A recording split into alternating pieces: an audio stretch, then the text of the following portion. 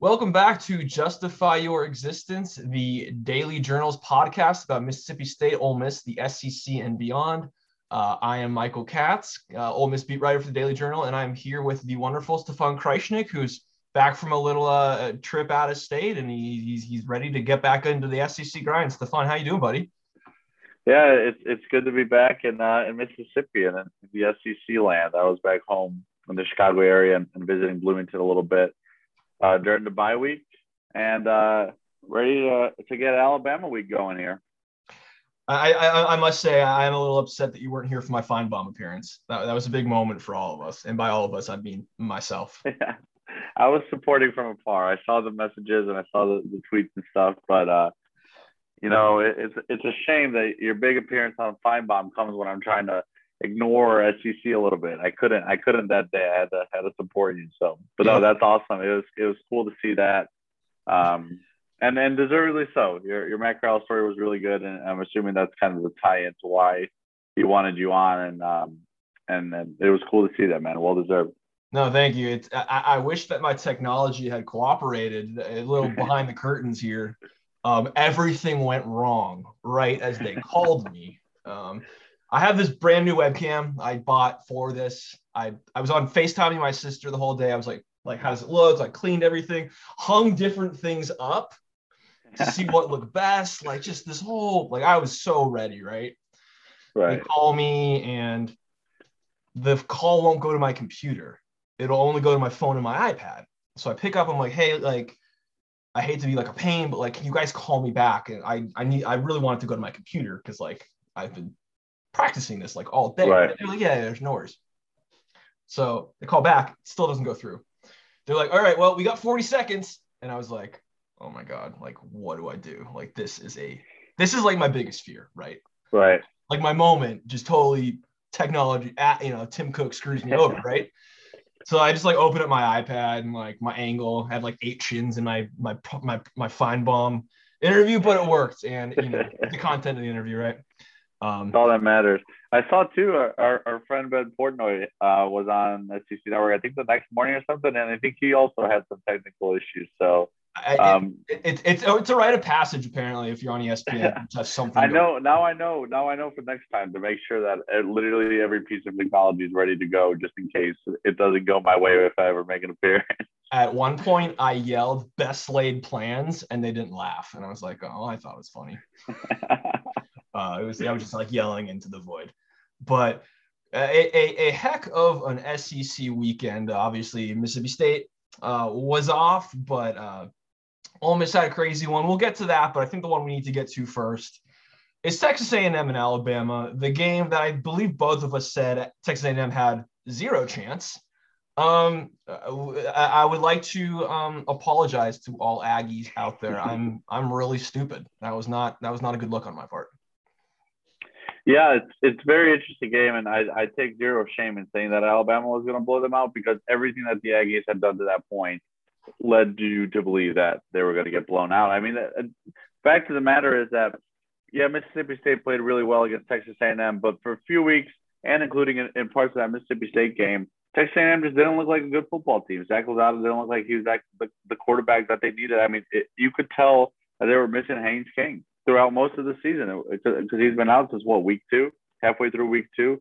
They just haven't looked like a good football team.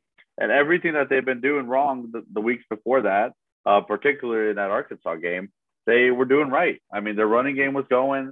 Calzada looked like a really good quarterback for certain stretches. Had the iconic, his statue moment of getting injured, looking like he was done after completing that touchdown pass, running back onto the field. But overall, it's just like one of those things where it was a great college football slate overall Saturday. I mean, probably the best of the season. And maybe I just say that because I wasn't, working. So I got to like watch all the games, including the game you were covering. And it was just an incredible slate of football overall. I mean, the NFL slate was really great Sunday as well. And you just kind of sit back at the end of that game and you're like, this is what it's all about. Like, this is what SEC football and college football is all about. It's games like this, a team where it looks like they're dead to rights with their season, ends up drawing their second biggest crowd of all time. It was like 106,000 people, I believe it was, and just to have that moment and to watch that. And I don't know if that moment would have felt like that in 2019 or 2018. But after last year and the circumstances of COVID and what was stripped away from college football last year, to have that moment like nationally televised and be watching that from wherever you were watching from, whether you're it's probably hard for Alabama fans to say this, but I think most everyone else around the country would probably say like that, like these are the moments that, regardless of who won that game, you kind of nod your head and you're like, this is what it's all about. And it was so cool to see, them storm the field, and the pictures are just surreal. The video of Texas A&M's kicker's family and girlfriend and everyone reacting to the moment was incredible. Probably one of the coolest videos to come out of the weekend. I mean, just overall, it's like one of those games where, like, when we reflect on this season, I don't necessarily think Texas A&M might, is back in the playoff picture, or, Texas A&M could be still a bad team, but they had that moment. And it's one of those games we're going to look back on at the end of the year and be like, yes, I remember that one. I remember where I was while I was watching that one. And it was just a cool moment to see. And Alabama is human, so. I think my favorite comment about Zach Calzada on that one was he went from being out for the game to all of a sudden running like a 3.8 40-yard dash. He was like the fastest man on earth all of a sudden. I pretty frequently cold take myself, but obviously I had the early game and I wrote this could be the SEC game of the year, and then 12 hours later it had already expired. But right. What you talked to Mike Leach today. Did you guys got to pick his brain about like how that win kind of looks for Mississippi State now? I got to imagine they're probably feeling pretty good. Well, yeah, I mean, the first thing he said was he was asked by WCBI's John Sokoloff about watching Alabama lose to an unranked A&M team. I know some people probably had A&M ranked, some people didn't. Whatever, rankings are weird. And the first thing Leach said was, whatever person thought that there's 30 teams better than Texas A&M is out of their mind. And he said that one day when he's in our shoes, he'll tell us exactly which teams are worse than Texas A&M, but I don't think he wants to publicly say that right now. But I mean, for Mississippi State, it looks like a huge one right now because it makes A&M look better.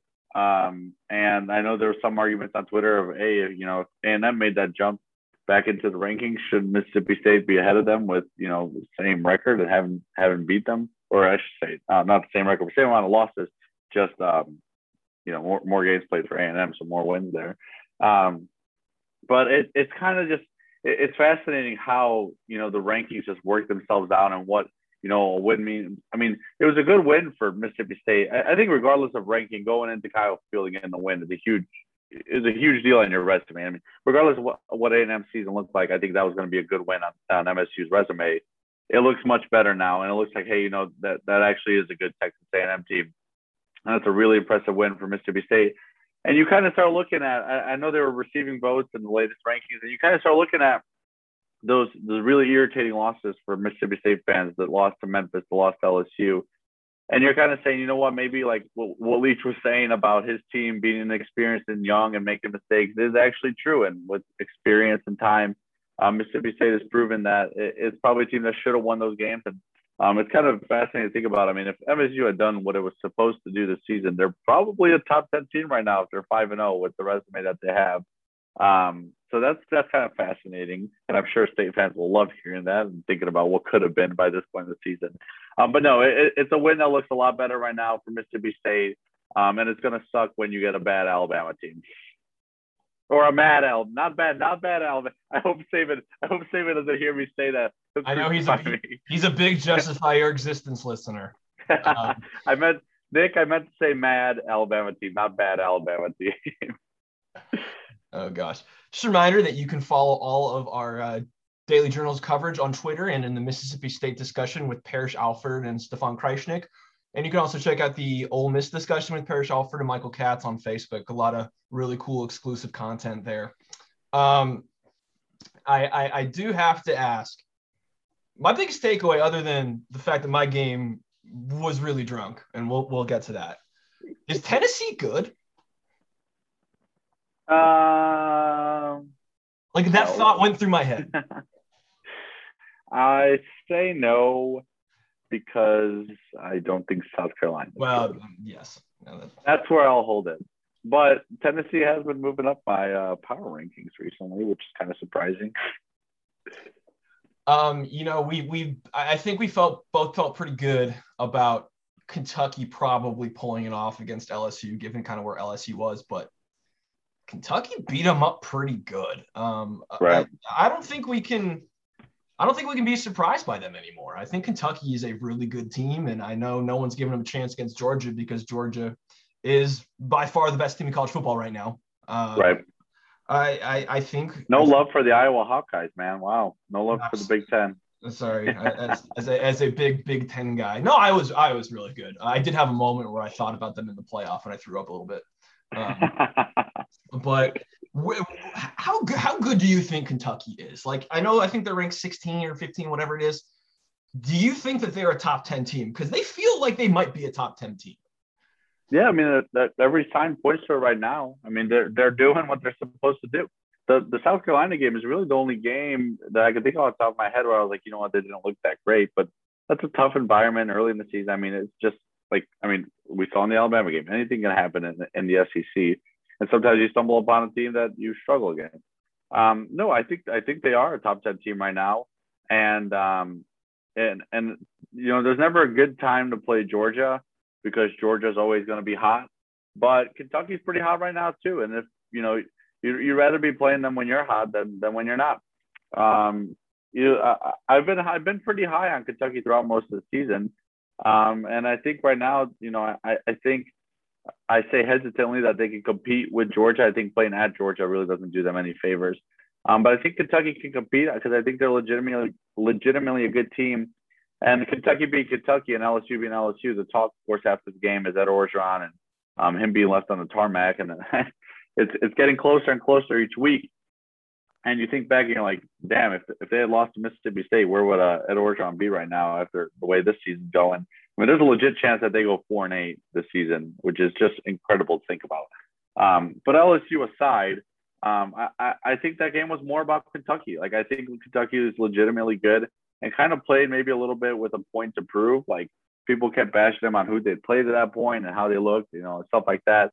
They were on a mission to prove something. And Stoops is kind of building a little bit of a monster. I know he's been building a monster for a few years now, but they had a drop off last year. I think people doubted them a little bit, and they've come right back and done what Kentucky's been doing for the better part of the last decade. And I think people overlook that a lot. And they're probably the most underrated team right now in the nation. I can't really think of a team off the top of my head that would be fall in that more underrated category. I mean, they're legitimately good right now. I think better than a lot of those Big Ten teams that are in the top 10. I'll say that. I think Iowa and Penn State and Ohio State are good, but then I'm not really bought into Michigan. And I think Kentucky could beat Michigan right now if they were to play. I mean, this is all hypothetical, but looking at the standings, it's like, I don't know, if you're Kentucky deserves some of the respect that some of these Big Ten teams are getting. Yeah, I mean, if they're competitive with Georgia, I'm not going to ask them to win because that's a pretty tall task right now, given how they just humiliated Auburn. It's a tall task, but I've doubted them the whole year. I'm not going to do that again. I think they'll put up a fight. Did you learn anything about Auburn this weekend, or are they kind of? I feel like they kind of are what they are. Yeah, Auburn just is what they are. I don't know. I mean, maybe they'll compete for 6 wins and get a bowl game. I mean, there's a good chance of it, but I can't get myself to buy in on Bo Nix. They're fine. Auburn's fine. They'll be what they are. It's a combination of Harsin and Bo Nix that I just can't get myself to buy into. And maybe separately they could both be decent, even though Bo Nix wasn't without him. But I just can't see it right now, man. I can't get myself to buy in. And maybe I need an Auburn fan to talk me into it. Give me someone with orange and blue face paint in my face, being we're Auburn and Cam Newton was at the game. I mean, the biggest moment in that game was Bruce Pearl taking his shirt off for me. I mean, that was just all timer. The whole scene of Cam Newton wearing, the usual Cam Newton outfit, and then Bruce Pearl and his team all just shirtless, and then Madison Pruitt in the middle of it all, former Bachelor contestant. it's just so much to take in, and you kind of forget that their Auburn and the football game was not great, but they have that moment, and I enjoyed that moment. I thought that was a funny moment in college football, and if Auburn fans want me to buy in, give me more of that scene, I guess. I love Cam Newton because he just is slowly morphing into the Riddler in terms of his outfits, and I'm for one am absolutely here for it. I think he should keep wearing crazy hats and keep going to games and putting himself out there. I love it. Just a reminder, you can follow Justify Your Existence on your favorite podcast platform or at djournal.com/podcast. Stefan, I got to ask, were you able, did you watch any of the Ole Miss Arkansas game? I know it was an early game, and boy, was it weird. I want to get your thoughts before I give you mine. Yeah, I watched most of it because I switched over to the Ole Miss game after the Oklahoma Texas game looked to have been out of hand. So pretty quickly Texas I switched back? over to the Ole Miss game. No, never will be. Yeah, but I switched over to the Ole Miss game pretty quick. I mean, I think I've gone on here and I've talked in the past about, the fact that I think Ole Miss is actually a good team, and I think Matt Corral is a lot of fun to watch. I mean, probably one of the most exciting players in college football, and that's probably an understatement at this point.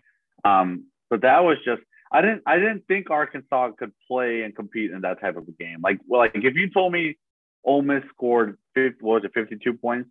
Like if you told me Ole Miss scored 52 points, I would say, damn, Arkansas, that doesn't, like, I would say Arkansas probably competed, but probably still lost by like 20, because I didn't think Arkansas could put up 51 points. Then I remember the Ole Miss defense, and I said, oh yeah, I mean, anyone could put up 51 points if they really try hard enough.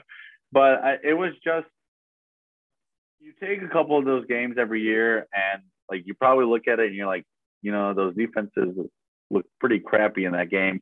But on the flip side, you're like, that's really fun and a lot of fun offense. I loved Arkansas going for 2 at the end. I've always been a supporter of that because I saw it work for Indiana with the stretch play of Mike Penix. So I'll be biased on that. I think the way Arkansas's offense was playing, I don't know why you wouldn't go for 2. Like, did anybody really doubt that Arkansas could get 2 yards in that situation? I mean, I thought that they were going to get it. It was just kind of a crappy play call. But overall, I thought it was a really fun game. I was jealous of you getting to cover that. I'm sure there'll be a point at this, in the season where Mississippi State does have a 50-pointer, but I don't know if Mississippi State's defense could give up 50 points. I don't know if I'll ever cover a game quite like that. Maybe the Egg Bowl, to be honest, because it's fitting that it would be like that. But no, man, Ole Miss is fun to watch when the offense and Corral are clicking like that. And they can win games like that when their defense is bad because they have Matt Corral. And so, I mean, some of those throws he made, John Sokoloff, I mentioned him earlier, but he just posted a video he had of the one dime where, I don't know, what was it? He threw like 60 yards just on the fly, and then the receiver made a diving catch like at the 1-yard line or something like that. Like, that's just like, there's maybe like 2 guys in college football that can make that throw. Maybe not anyone except for Corral. Like, that was just, it was a fun game because of plays like that, just going back and forth. I mean, I assume at one point, admittedly, I know we like to start writing a little ahead of time because we want to beat our deadlines, everything like that. I'm assuming at one point you had to just like hands out the keyboard, like just let this happen and then start writing.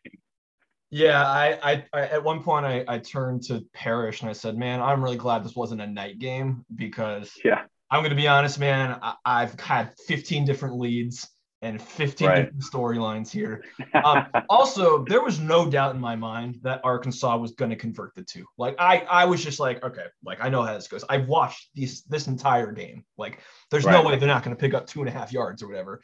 And I think if they had run the ball, they probably should have run the ball. They had 350 freaking yards. A lot of people not too fond of Ole Miss's 3-2-6 defense these days. It's showing some literal holes, but it's an interesting week on the message boards for the Ole Miss defense. A lot of coaches out there thinking that they know better than DJ Durkin and Chris Partridge, but. What do you think it was? Because the defense didn't look terrible before that Arkansas game. Like maybe against Alabama, but Alabama's Alabama. Like, I mean, I think the Louisville game is what sticks out, where everyone was like, okay, this defense can be really good. Like, not just good, but like pretty good. What was it against Arkansas? Was it just the running? It like could they not just stop the run?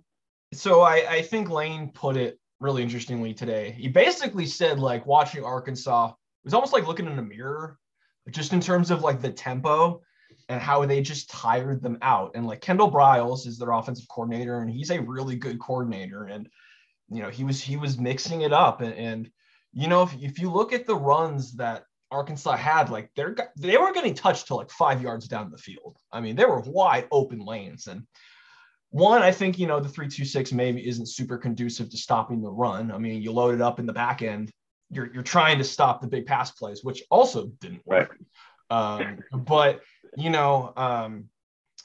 I think it was a combo of them getting really gassed and them not having a lot of depth. They don't play a ton of guys, and they're not super beefy up front. And against a team like that, where they want to run it down your throat and they're going to do it with tempo, it was a pretty devastating combo. And KJ Jefferson is, just brought up Cam Newton. He's built like Cam Newton. That dude is massive. Yeah, he's big. He does not go down easy. And when they've got a receiver like Traylon Burks, who's able to make the spectacular catch on, a couple of deep balls. But then again, KJ Jefferson had all day to throw. There was not the only time I remember getting pressure on him was on the very last play on that 2-point conversion when they got in his face. And there's a reason that pass sailed incomplete. It's amazing what happens when you put pressure. No, right? Other than that, KJ Jefferson was literally just standing there for a lot of that game. And, again, I know it's hard to take away stuff from an Alabama game because Alabama does this to pretty much everybody. But Arkansas, I thought maybe it would revert back to what we had seen kind of against Louisville, and that it was a bit more solid. But, looking around the press box, literally everybody was just saying, oh my gosh, like this is last year's defense, the one that gave up like 40 points a game. Like we're just this. It was a sick joke. Like it was going back in time to when things were so bad on defense, and they missed a lot of tackles. It was a really sloppy defensive game. I don't think anybody would say otherwise, including Lane Kiffin. But when you got the dude, he can put up 52 points and answer every single call, and Matt Corral answered every single time. Man, they are chaos. Like they are the chaos team. They are just going to do this. I know Cole Kublik said Mississippi State was the weirdest team, and I still think that's probably true. But I think Ole Miss is the chaos team. Like they are just so frenetic, and their defense is so all over the place that they are going to get beaten. And I think the Tennessee game, like we'll get to that in our next episode, I think that could be a weird one too. I think Tennessee is going to score a ton of points because it seems like most people are scoring a ton of points on Ole Miss right now.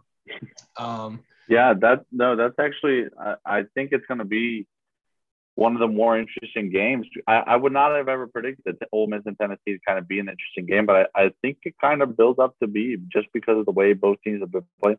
I mean, Tennessee's offenses look really good. Like not just like against bad defenses. Like their offense just looks good. I mean, South Carolina's defense is not terrible, not to the point where you would think, Tennessee could do that to them. And against a team like Ole Miss, you'd expect them to do that even more. So it definitely builds for a game that's probably more interesting this week than I would have thought it was, a week ago today. Like it's building up for a pretty interesting one, and hopefully it's fun. You're gonna hear Rocky Top literally a million times. Have you ever been to a Tennessee game? I have not. I've heard Knoxville is a really cool place. I'm excited to go out there. I've never been to Knoxville. The only time I've covered a Tennessee game is when they played Indiana in the Gator Bowl 2019, I think it was. And I kid you not, you're gonna hear Rocky Top so many times. Like at any moment, I don't think they'd play any other song. And like they do it in basketball too. I covered a Tennessee against Oregon State in the open round of the NCAA tournament this year. Like they will play Rocky Top literally any chance they get. So get ready. It's gonna be stuck in your head. Like it's been 2 years and it's still stuck in my head. Like it just is. It's kind of catchy, but it just gets annoying after you hear it so many times. So be prepared for that. I think that's the one thing I'm looking forward to experiencing. It's really funny you bring that up because that is like the only song that I consistently remember from the NCAA football games. because it even played more there too. Like, how realistic are these games getting? I seriously remember that song playing all the time. Right. Yeah, I'm serious, man. You're gonna be like, you're gonna hear it for like the fifth time during like the pregame stuff, and you're gonna be like, wow, it just does not stop. Well, if they play it after touchdowns, I think I might hear it a lot. Yes, you will. You will hear a lot, but it's from never having been in the stadium. I know the game they had against Pitt earlier this year. I remember watching that. It looks like a really cool environment overall. So I think you get a packed house and you get a pretty high scoring game. It'll be pretty fun. What time is that game at? 6:30. Oh yeah, we both have night games this week. I forgot. I remember seeing that I had a night game and thinking, oh, well, hopefully Michael doesn't. And then I saw that you were 30 minutes later than me. I said, oh, this will be a fun night for John Pitt. Yeah, no. I hope John Luke makes that the title. Justify Your Existence. It'll be a fun night for John Pitt. Yeah, every time I get a schedule, I'm like, oh, poor John. Yeah, but one night, we got the announcement of the afternoon game for Ole Miss LSU, and I think he was probably pretty happy with that. What was the time for your game that you got today? Yeah, 3 p.m. against Vandy. It's that SEC network slot in the middle that nobody's gonna watch probably, but it's national. It's fun. Yeah, just kind of last thing with Ole Miss is I don't want to say that I think their defense isn't as bad as it looks, because I don't think it's great. After 2 SEC games, it's becoming apparent that that's probably closer to what they are than what we saw against Louisville. And Austin Peay. But I do think that the brand of football that Arkansas played was a really bad matchup, and I think that's why Tennessee is going to put up points, because they play at a frenetic pace as well, and I think that's going to give them problems again. I don't think I don't know if the defense gets quote unquote fixed during the season. I don't know if there's a wholesale, they already made the wholesale change. They already switched schemes. Like this was the better option. And right. It's been a little hit and miss. Their stats have kind of gone through the roof over the last couple of weeks. But again, they got the stop they needed, at the very end, which I don't think a lot of us thought they were going to get. And, the good thing is, if your defense isn't great, at least you've got who I think the best quarterback in the country back there. That dude is never rattled. He puts games on his shoulders. He's a dude. He's a special player. And I hope Ole Miss fans realize just how good he is and how lucky they've been to have a guy like that. Yeah, coming from a Bears fan, I appreciate when you have a good quarterback. On that note, thank you for tuning in to Justify Your Existence. Again, the Daily Journal's podcast by Mississippi State, Ole Miss, the SEC, and beyond. And we will see you guys on Wednesday.